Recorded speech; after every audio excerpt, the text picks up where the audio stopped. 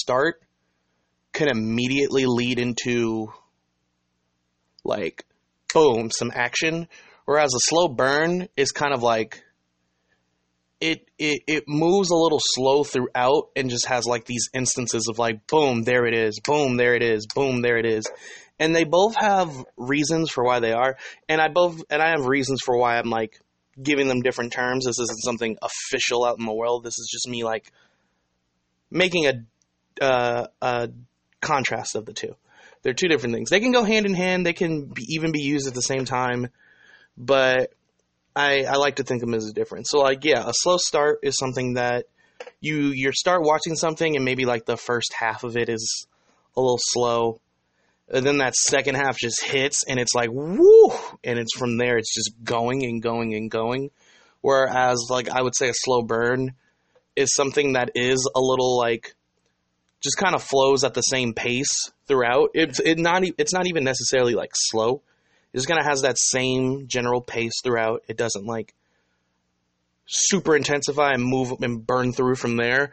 But because it has that same consistent pace, those heavy hitting moments hit a lot harder for it if it's used correctly. It can be used incorrectly. Not every slow burn or slow start series is good. And that's I think that's the stigma that comes up for slow burns or slow starts, is the idea that you might watch one or two that have those aspects or qualities, and then there's just kind of no like payoff. It wasn't worth the wait. So you just kind of, it's another one of those cases where people like generalize the whole for a few examples. You know what I mean?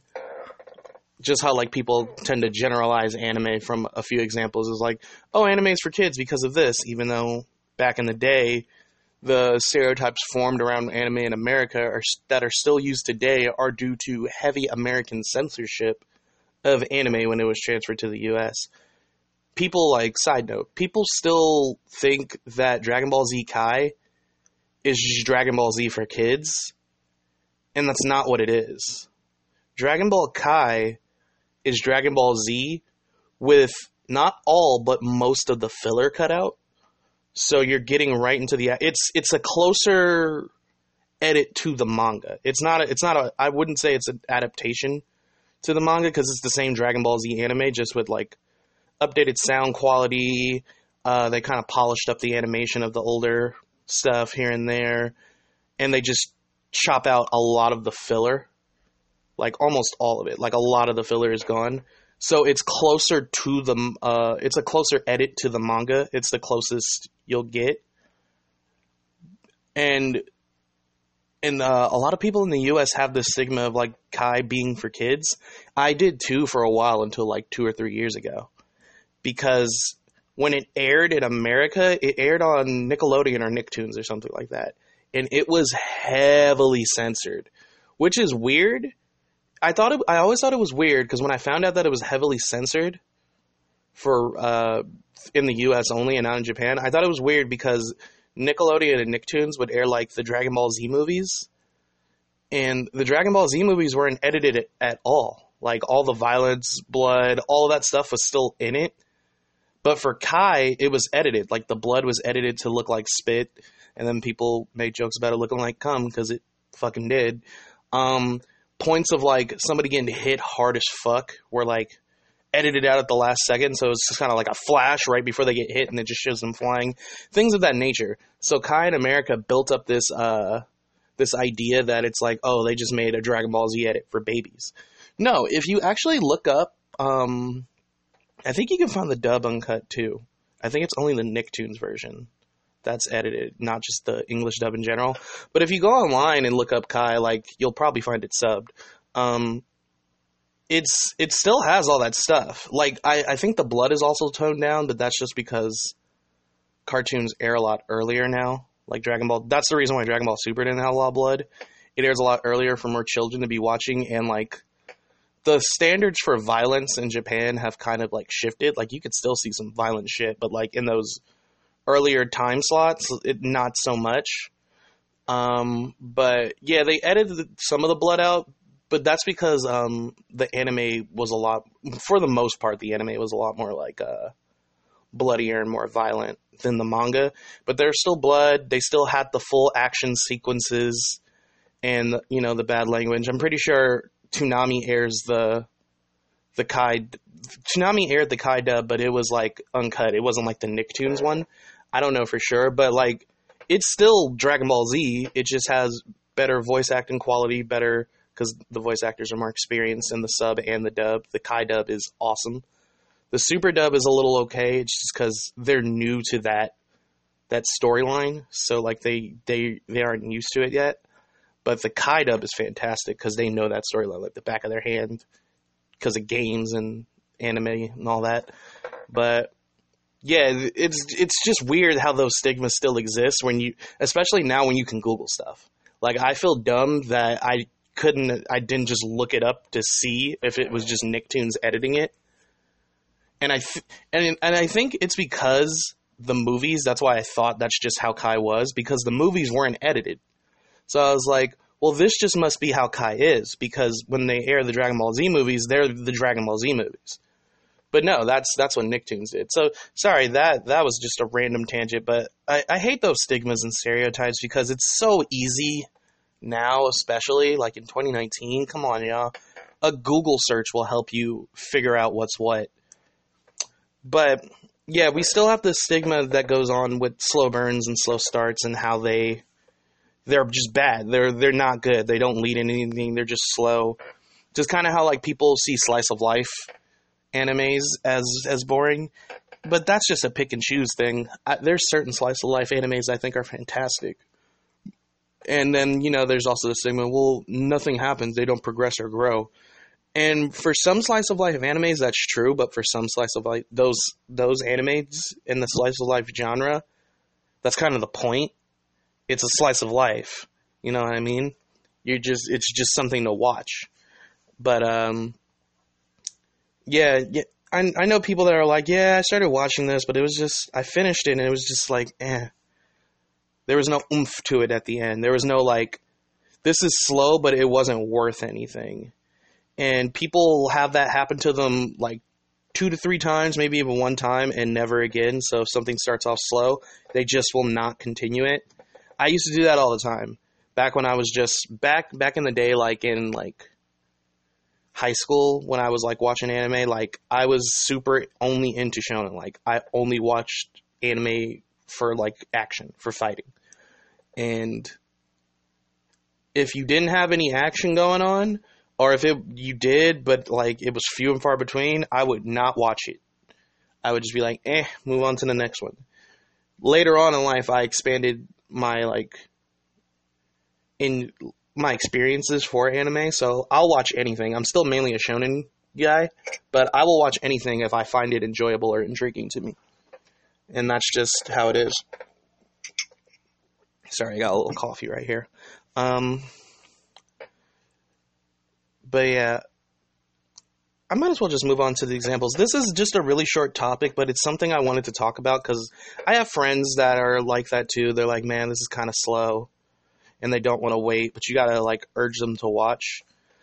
Like, I haven't watched it yet, but a couple of my friends have watched Re:Zero, and they love it, and they were getting another one of my friends to watch it.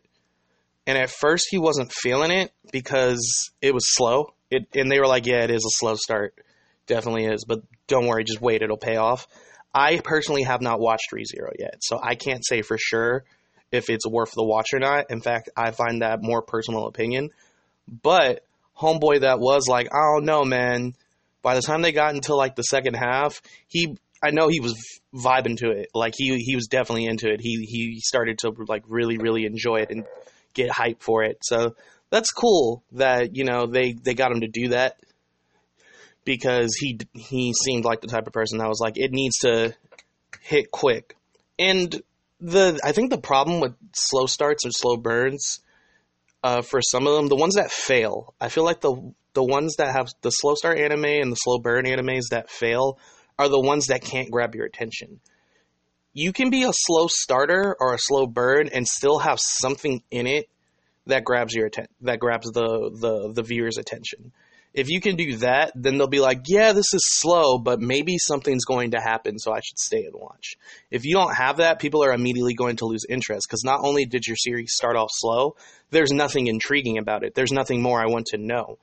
There's nothing like seeming to lead to anything else or appealing. You have to have some kind of aspect that's just like, I wonder. Or else you're just going to have to hope that word of mouth saves you. But in order for word of mouth to save you, you have to have a following that is willing to sit through that. So I feel like a lot of the animes with the slow starts and the slow burns that fail just cannot execute that properly. So that's all it is. You have to have an attention grabber. Something in your story has to like stand out, even if it's slow. I've watched slow series that I'm just like, yeah, I'm like 3 episodes in. It's, I don't know. But this, so I want to see where this goes, so I'll give it a little bit more. And then 2 episodes later, boom, fucking slaps me in the face. Like, so yeah, let me get into the examples. One of the examples that I just actually thought of is Durarara. Durarara is my second favorite anime series of all time. I love Durarara.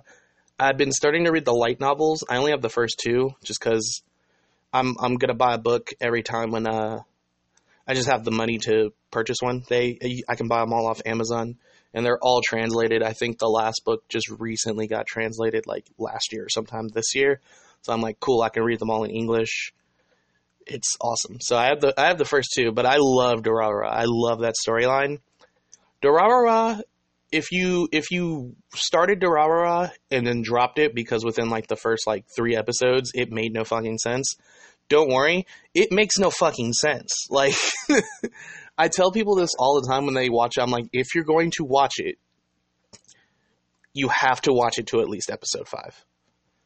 And I know that sounds like weird, but you just kind of do, because it doesn't really start to form into like a coherent story until episode 5. Not to say that like none of it makes sense, but it's just like you don't understand what's going on. Like, there's all these different like things happening every episode, so you're like, well, what the fuck is the plot? When you get to episode 5, it kind of all fits together. And one of my friends, one of my like best friends, I got him to watch it, and I watched it with him because I'm always down to watch Durarara. And he was like that. Like, he was like, this is weird, but I kind of want to keep watching because it's so weird. I want to know what's going on. And I think that's a good attention grabber for it worked for Durarara, but it's a heavy risk because it's so weird. It's so like, yo, I just watched the first episode. What? And then you watch the second episode and you're like, nigga, what? And then you watch the third one and you're like, what?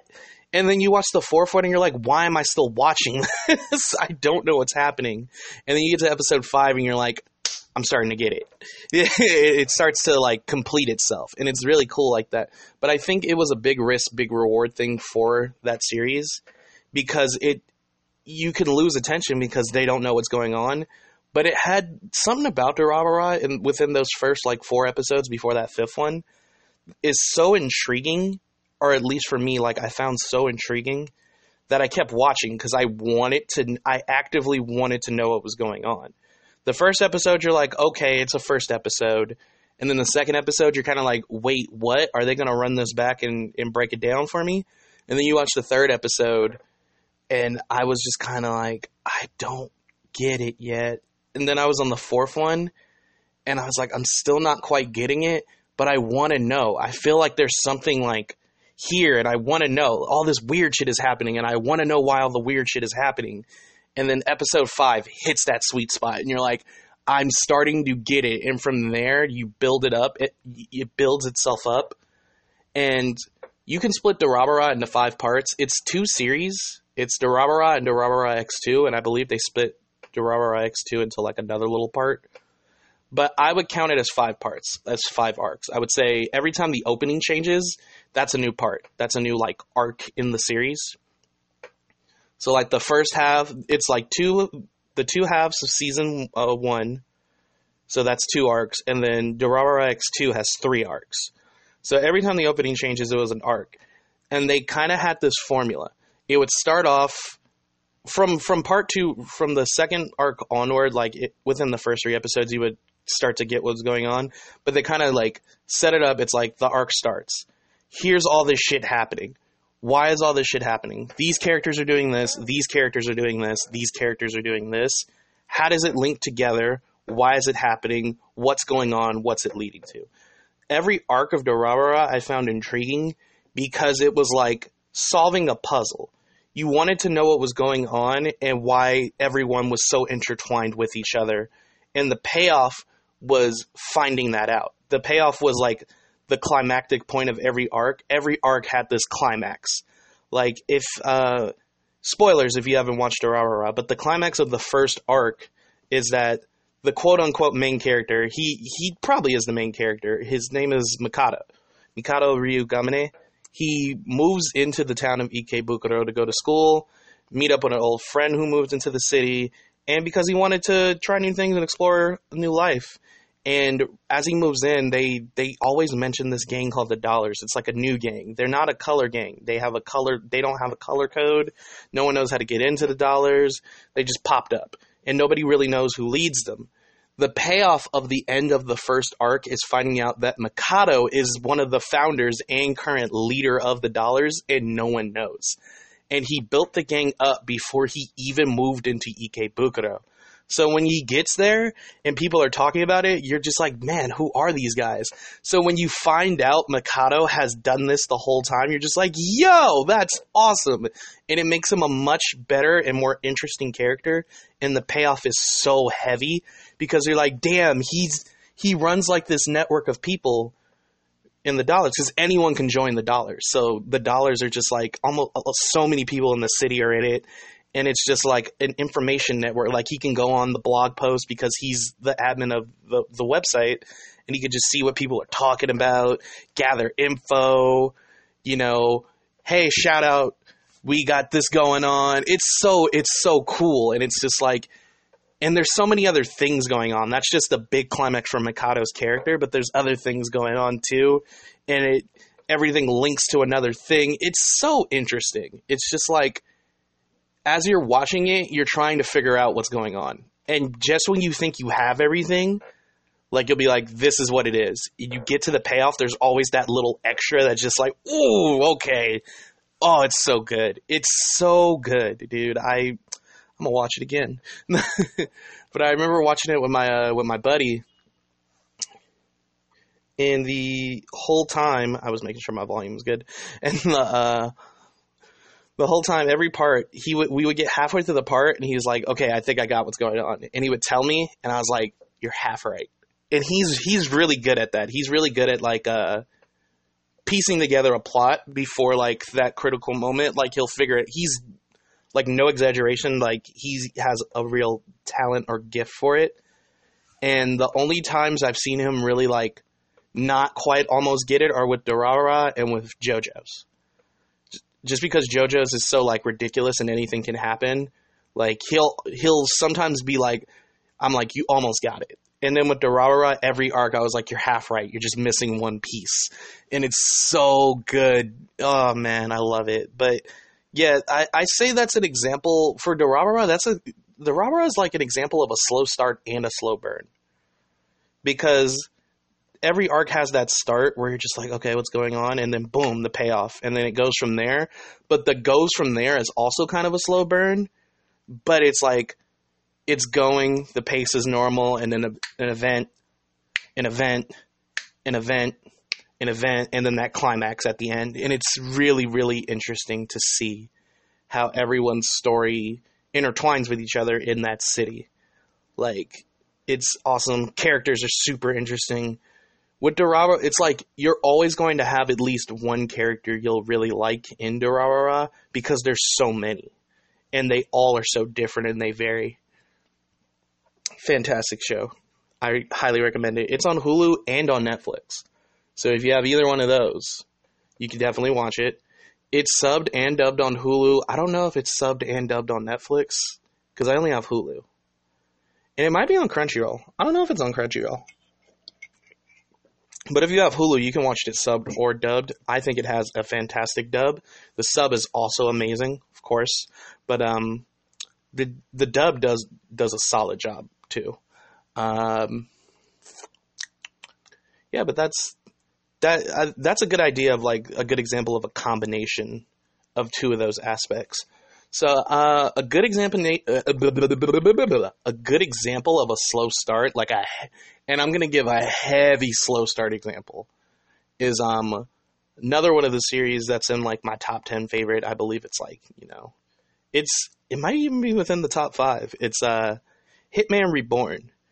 And if you haven't heard of Hitman Reborn, I feel like I don't want to say it's underrated. I don't think it's underrated. I think it's well known enough. But I feel like it doesn't have enough recognition. Because also, I don't think the anime got a dub. The anime only is subbed, I think. But I read it only. I never watched it. I read it. But Durarara not Durarara. Hitman Reborn is a heavy example of a slow start anime or a slow start manga, but either or. It's an example of a heavy slow start because what a lot of Hitman Reborn fans will tell you is the beginning. I count the beginning as one whole arc in itself, and I just call it the shonen comedy arc. That's what I would call it, because I don't know how long it is in the anime. It might be almost the whole first season, and then near the end, it's when it shifts. But in the manga, like almost the first 80 chapters of the manga, there's no action. Like there's action, but it's comedy action. It's a comedy series. It's a supernatural comedy series. The first 80 chapters. That's what I would label it as. So if you were looking for a shonen, and if you were reading Shonen Jump, of course you were looking for some fighting. You weren't finding it in Hitman Reborn for those first 80 chapters, and it was a very slow start anime and manga.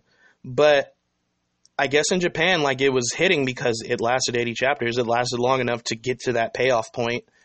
And I'm not sure if the writer for Hitman Reborn was just one day like, I think it's a she. I think the writer for Hitman Reborn is a woman. I don't remember. I believe she is. I believe it is. I gotta look it up. But either they intended to just always have it be what it was and then decided to shift it, or that was their intention all along and that was a huge risk, but it was such a genius payoff. Because I was already told that it was going to be a slow start, because by the time I started reading Hitman Reborn had already ended. I think it had ended for like a couple of years, like a year or two now. But it was like 5, not now, it's been way more than that. But I think it was over like 2 to 3 years prior to me reading it, and it was like 500 and something chapters. So it lasted a while. It was in serialization for a long time. But people would tell me, it was like, if you're going to start like getting into it, just know that it's a slow burn. It's a slow burn, or it's a slow start. It starts off really slow. And it did. And the thing about me is, I know a lot of people like in the States, like stateside, don't like the beginning to Hitman Reborn. Even the people, you know, that stuck with it and watched the whole thing or read the whole thing, they consider that beginning part like bad or trash. I don't think it's bad. And like I said, I think it's that idea of a slow, like some people just want that action off the top, and that's not a bad thing. So if you're not into that slow start, you thinking that's bad isn't a bad thing, and it's not necessarily wrong, because for your taste, yeah, you don't want that. Of course not. But I don't think objectively speaking, I don't think the first 80 chapters of Hitman Reborn is bad. It's a comedy series, and I think it was a really good section. I thought it was a really good manga for what it was at that time, because I kept engaged. I knew there was going to be a payoff, so that's probably partly why I was kept so engaged, but I was enjoying those 80 chapters. I read the first 80 chapters of Hitman Reborn in one day. Like, that whole first arc before finally getting into, like, some serious shit, I read all of that in a day. Like, so I read about 80 chapters in a single day. Because that's how into it I was. I just sat there at home. I downloaded the whole manga series on my computer because I didn't have internet at home yet. So when I got home, I just started reading it. It's so good. It's so interesting because the series it's about this kid. I believe he's in high school. I believe he just started high school, or he's somewhere in middle school. He's a young kid, and he's kind of a coward and a loser. And he finds out, without giving too much away, he finds out that he's technically in line to become the next boss of this mafia. And he's being trained and mentored essentially by this little baby named Reborn, who is the greatest assassin in the world, like the greatest hitman in the world. And he really is, no exaggeration, no cap. He's the greatest hitman in the world. He's the number one hitman. But he's like a baby. So the main character, Suna, doesn't take it seriously at first. And the supernatural aspect of it is, and the whole beginning part, is that Reborn is essentially trying to make a man out of Suna, like form him into the boss he's supposed to be when he gets older. So he has this gun with these special bullets called dying will bullets. And pretty much if you have a desire or something you want to do before you die and you're shot with the bullet, instead of dying, you're kind of reborn essentially with this dying will, like this intensity to complete a task before you die. So you get a huge stat increase. So the joke of the chapter's worth throughout this first part, there'd be something happening. Suna needed to achieve a goal. Reborn would shoot him with the bullet, and he would go from cowardly Suna to like this intense, angry, like, oh, I gotta do this shit, Suna. And he would get the job done. And then he'd go back to being normal, cowardly Suna. So you meet all these characters. There's this one dude named Gokudera, who's my favorite fucking character in the series. He uses dynamite to fight. It's so silly. Like, he throws sticks of dynamite to fight you. And it's really dumb. He has a classmate named Yamamoto, who's like this star athlete, cool guy. Him and Gokudera butt heads. There's like the student. He's like the like school security kind of like student, like a hall monitor kind of type guy named Hibari. He beats everyone's ass with some tonfa. And this is before like supernatural powers with them are even involved. Like Suna's the only one with like the dying will flame thing. Beats everyone's ass. There's Ryohei, who is the older brother of a girl Suna likes, and he's super into sports and boxing. And there's all these characters, and you meet like other like leaders of gangs. Like there's this one dude, and his whole thing is like he's an awesome fighter. He like fights with a whip. He's great with combat. He's an awesome boss leader. But I forget the gimmick. I think he can only fight well either when his gang isn't like seeing him or when they are. I forget which one it is, but like it's one way or the other. I think he's like a fucking klutz when his gang's like there, like seeing him, but when they're not there, he's like this awesome, extremely like skilled, talented dude, and it's just like the joke of it.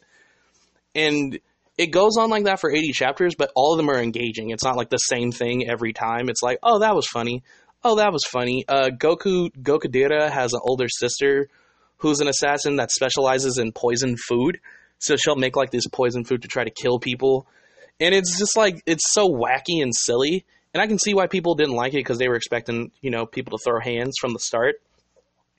And to get like 80 chapters of just like this weird kind of funky supernatural comedy thing, I can see why people are turned off from it. I'm into weird shit like that, so I was like, this is cool. And after those 80 chapters is when the payoff hits. The payoff is the first major arc in the series of Hitman Reborn, and the villain is really intense and stays there throughout the series. I believe his name was Makuro or something like that. And he was a high-level threat. So the arc starts off as like this rival school is attacking them, and like Makoto goes to that school, but it goes much deeper than that. And the fights are actual like fights. Like there's a dude in their enemy team that uses yo-yos, but he's like beating the living shit out of Gokudera in the middle of town, and Gokudera like gets the upper hand on him and like fucking darts by him, leaves a bunch of sticks of dynamite, blows him up, and Gokudera's just standing there looking all tough. And I was like, yo, this arc opened up hard as shit right now. Yamamoto gets in a fight. Oh, and the joke about Yamamoto is he doesn't believe any of the gang shit going on. He thinks it's a game. He thinks Reborn is a child that's playing a game, and they're just playing along with the act. And even so, when he gets in the fights, he's like throwing hands. And he gets like a sword. Like he's a baseball star. But Reborn gives him a sword or like a bat that when he swings it hard enough, it turns into a sword. So he doesn't really have any swordsmanship skills yet. He's just swinging it around. But he has a fight, and it's really cool. Like there's all these fights. So then it gets to like the final part of the peak of the arc. They fight Makuro. Makuro is no joke. He uses like a spear as a weapon, and he has this reincarnation will eye that has all these different powers. Makoto specializes in illusions. So he whoops everyone's ass. Like, no one can even touch him. Suna, even with the dying will flame, gets blown the fuck back. And it's this point of growth, and it's the true shift in the story. And it's just like, I'm so glad I stuck with it to this point, because this is when it gets good. A new bullet is made for Suna, and when he gets hit with it, it's a different variation of the dying will bullet. So when he gets hit with the bullet, he then shifts into like a dying will mode, but it's different. He's not wild and aggressive and angry. He's a more calm version of himself. He's kind of like at peace and he's serious, and his fighting skills drastically increase. He's able to like wield the flames in combat, so he'll have like flame charge punches, and him and Makuro duke it out and Suna wins, and it's so cool. You're like, yo, and from here on, it's straight shonen. It's like straight shonen arcs, and they're so intense. And we find out about like these rings, like the Vongola rings and Vongola guardians, and different types of like dying will flames. Each ring represents a flame. And you find out what's been happening is these first 80 chapters were building up Suna's character to be able to get to that next step, that next flame. So every time he goes into that mode, he's like a lot more serious and a lot more calm and ready to fight instead of just being a coward all the time. And as the story progresses, even normal Suna kind of like mans up here and there. He has those moments and those character growth changes, and it's really cool. Like he'll be like, I don't want to do this, to like, okay, I have to fight. And he'll take the flame and get serious, and they'll throw down. And you find out like all these other people involved in the story, like Goku Deira and Yamamoto and Hibari and Ryohei. These people are meant to be like his main entourage for the gang. Like Goku Deira is his right-hand man, and Yamamoto is his left-hand man, and Hibari is like the strongest guardian. It's really cool, and they all get powers and develop like abilities that represent them, like different dying will flames that represent their character and abilities and shit, and they get character growth. Like Goku Deira is my favorite character because I related to him so much, so his growth is always awesome to see. And it was just like, whoa, what the fuck? This thing totally shifted, but it's still the same story.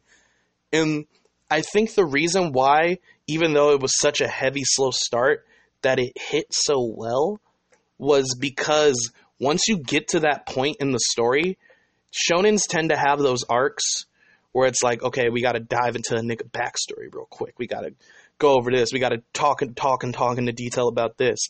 They didn't have to do that with the main characters, because we already knew who the main characters were. And not only did we know who they were, we knew who they were for a while. Like the first 80 chapters of Hitman Reborn, you get to know these people. Like, you know their personalities, why they're here, what their goal is, what they're doing, quirks, likes, dislikes, interest, skill set, things of that nature. So from that point forward, when it becomes a shonen, all you get from these characters each arc is growth.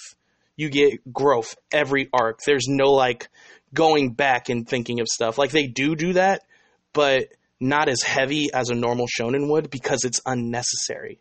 We already know that.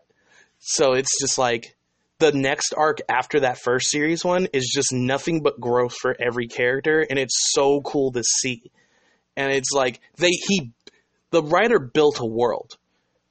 So we already know these people, so now we're just watching these people grow. And I think that was the payoff of that slow start, is just like, now that we're here, we don't have to worry about that stuff anymore in the middle of the action. We can just get to the action and still have a good plot and still watch characters progress, because we know these characters so well already.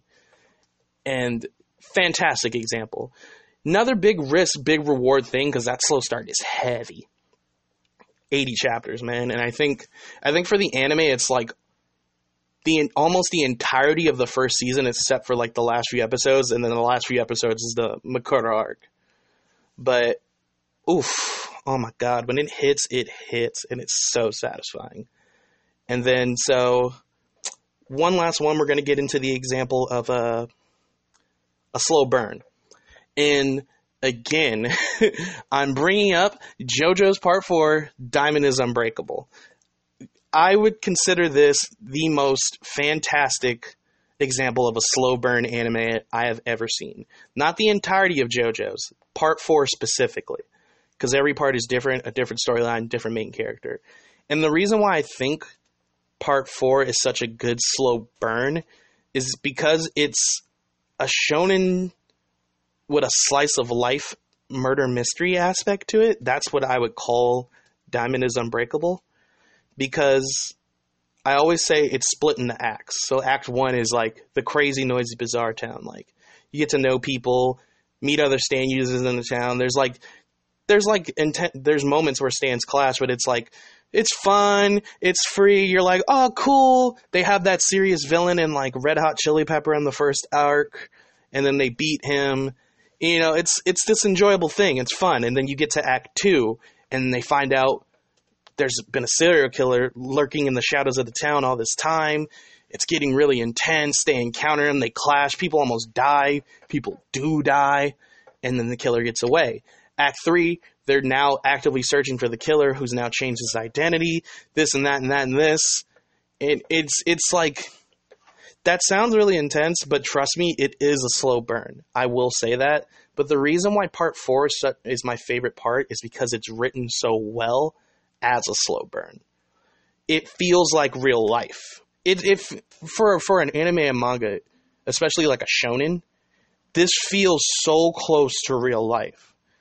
Because every day is not an intense fucking day. Some days are just chill. Some days are just normal. Some days you're living your life as normal as a JoJo's part can be. But I feel that's why it hits, because the pacing of part... Ooh, shit. Accidentally turned the volume down too low. The pacing of part 4 is very consistent. I wouldn't call it a slow start. I would call it a slow burn, because it always kind of stays consistent. And like I said, it has those moments where it's like, boom, that happened. And then we have like, you know, shit going on, pacing, shit going on, boom, that happened. So it's always engaging because it's consistently keeping you entertained. And then it has those explosive payoff moments in between them. So it's always like, oh, this is cool, this is cool, this is cool, whoa, this is cool, whoa. And I feel like it's written so well that way. Like, part 4 is just consistently entertaining. And I think that's what you have to do with a slow burn. It has to be consistently entertaining. It can't slope. You can't turn a slow burn into a slow start. You just can't. Because if you turn a slow burn into a slow start, it goes from like, this is cool and interesting, to like getting boring. So people are going to lose interest. So yeah, when people lose like interest in it, you've kind of lost them. Even if there's a payoff later, like not a lot of people might stick with it, but you probably lose a lot of your core audience. So you can only go up and then back down to that neutral state with a slow burn, and I think that's why I call it different than a slow start. Because that's what part 4, in my opinion, that's what part 4 did. I know a lot of people don't like part 4, but I think part 4 is my favorite part still so far. Like, in terms of the anime, I don't know about part 6, 7, and 8 yet because they're not animated. And part 5 is just about to finish. But I still think part 4 is my favorite, definitely. But yeah, I think that's what they did. It was always like, I wouldn't call it slow. It was always like kind of consistently paced with itself, and then had those explosive payoff moments, and then went back to being consistently paced with itself.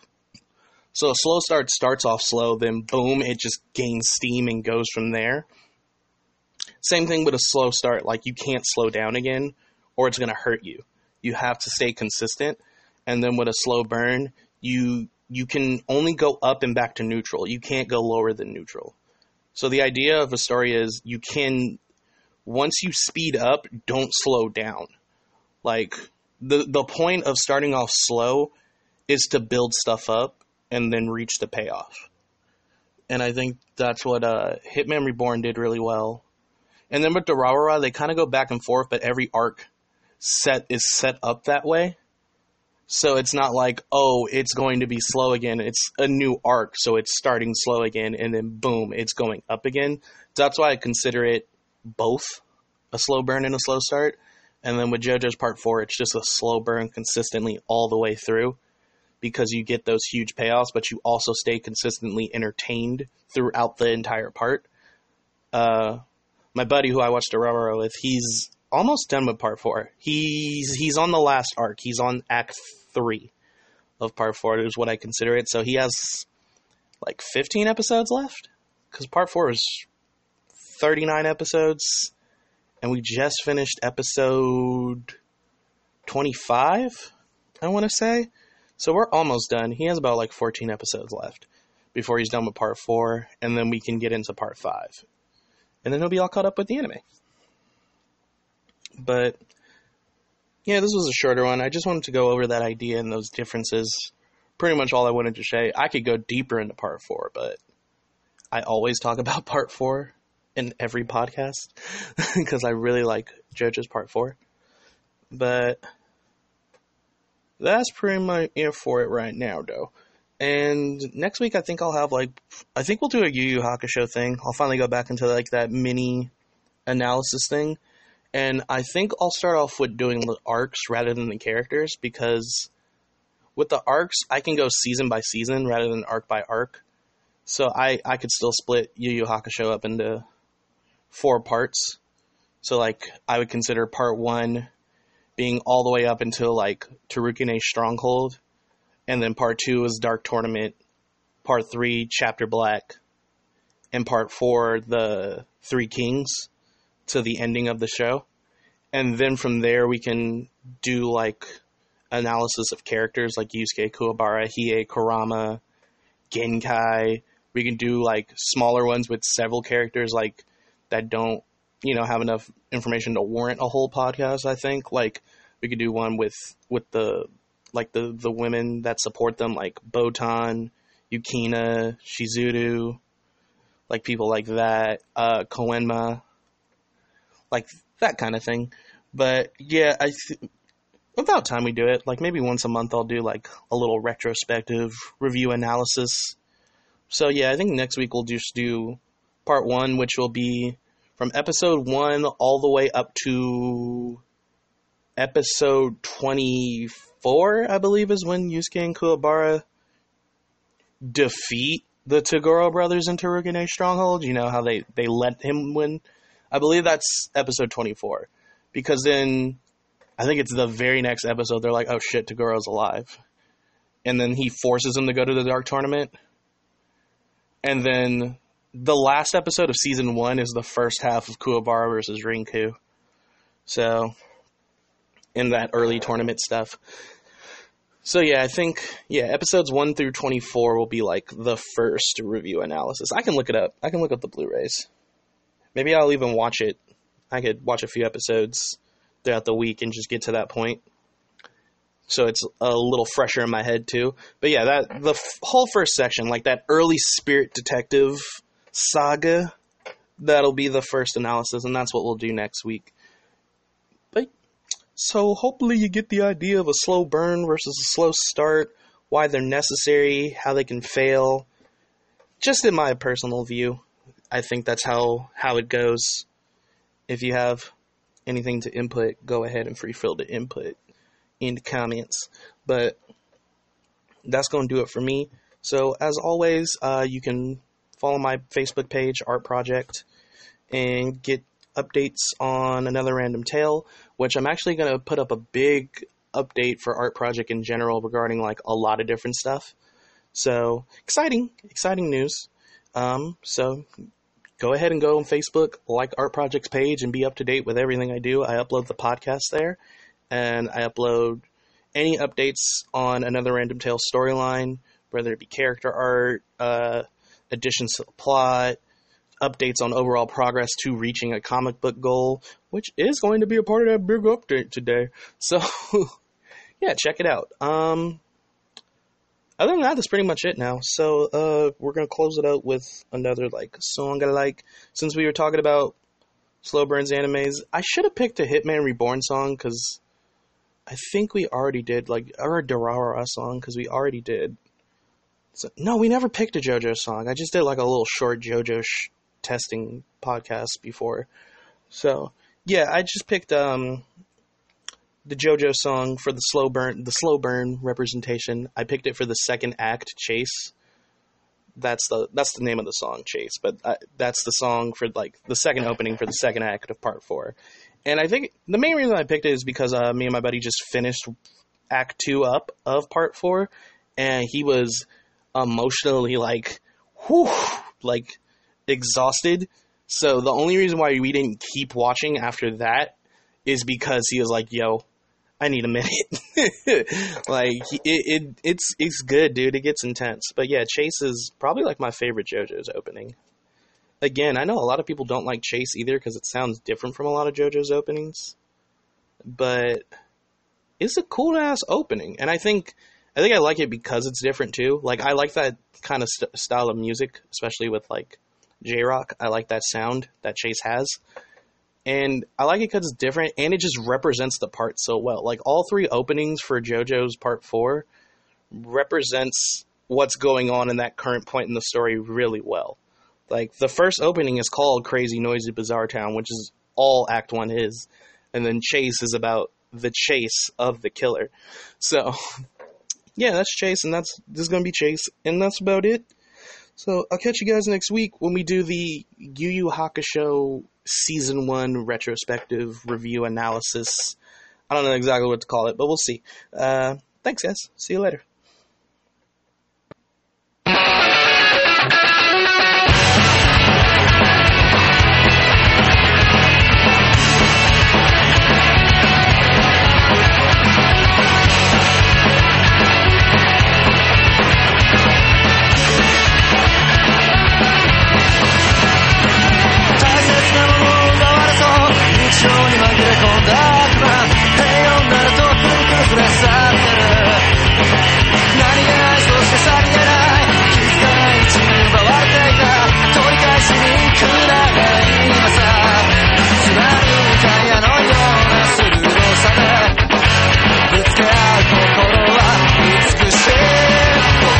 でもチャンス